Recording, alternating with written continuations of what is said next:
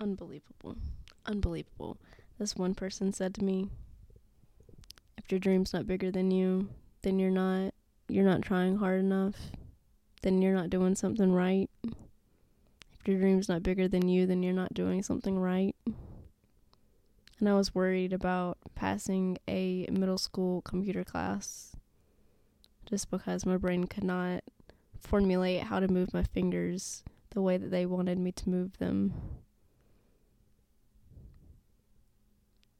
I cried in front of the class because I did not think I was going to pass. And he was like, what the fuck are you doing? You're going to pass. I don't know why you're so concerned. And I was like, you're right. I don't know why I'm so concerned. And I still struggle with that type of anxiety, by the way. It's just gotten a lot better to where I can catch myself and I can be like, what exactly are we running down rabbit trails for? What exactly are we like so concerned about people's perspectives? You know, why are we so caught up in like this one way this person looked at me? Why are we so caught up in the way that we said that to somebody? Just breathe. Just breathe. Do it again if it's half-assed. Do it again until like you can actually feel your face, you know, like you're present in the moment. And then breathe some more, like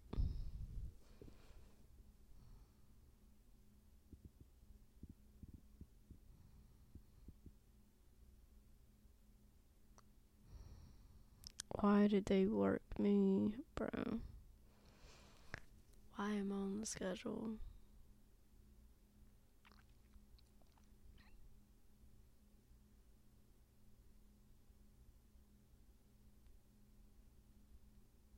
You couldn't just keep me. You couldn't just keep me on Wednesday. I'm just so confused. I'm not used to waking up at 8 o'clock, or it's not even 8 o'clock. I'm not used to waking up at 7:30 on Tuesday mornings. My body is going to be like, what in the absolute fuck is going on? And then this year for Thanksgiving. So last year was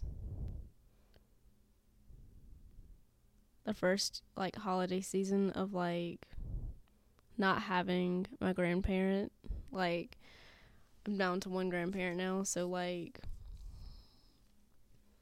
it was the first year of not having like my granddad who's normally there on my mom's side.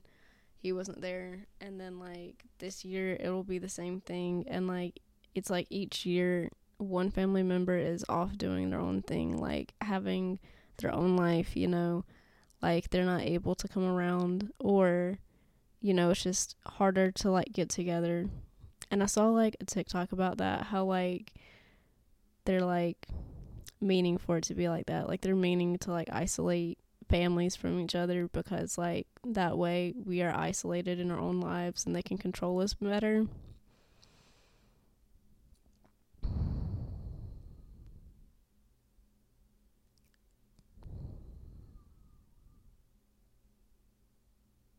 It's such a sad reality. Like I really took that shit for granted when I was a child. Like Christmas was the time to see everybody. And then when my grandma passed like 3 years ago, that side of the family, like it was sad because I think everybody knew that that was the last time that we were all going to see each other until the next death, because I mean that had been like the first time in a few years that I had seen like some of my family members in like 5 or 6 years. So like, man, and then after the funeral, my two cousins had a a smack box fight, or a slap box fight in the basement where we grew up playing like hide and go seek in the dark and darts, and they would just be playing their games. We'd be like on the bed talking, on the bed laughing. Man, one year, me and my cousin, I got glitter for Christmas, and we sprinkled it all over everything in the basement. Like, we sprinkled it on our brother's shit, and they got really fucking pissed off. And they went and told our dads that were outside smoking cigars, deep frying the turkey. Like, yeah, got in trouble for that one. But anyways, fun times. Like, man, I would do a lot to travel back in time and just like, even just like third point of view watch as like we played darts in the basement. And my grandma, she was like a creative. I definitely get my creative energy from her, because this bitch had like a whole room downstairs dedicated to sewing. Like, she had like 3 or 4 sewing machines. She had an embroidery machine. She had like shelves. I'm talking like shelves of fabric. Like, she knew how to make quilts. She knew how to make her own purses. She made a lot of our like our Halloween costumes. She made our Christmas stocking. Damn, I'm like, I have my own bills to pay this year. I can't even get stocking stuffers for people. Everybody's getting one ornament and a sentimental note with it. Like, y'all, this economy, it kind of scares me. Like, I have 2 jobs right now because I want to live. I want to afford to live in like a 1-bed, 1-bath, because roommates it's not it for me. I can't.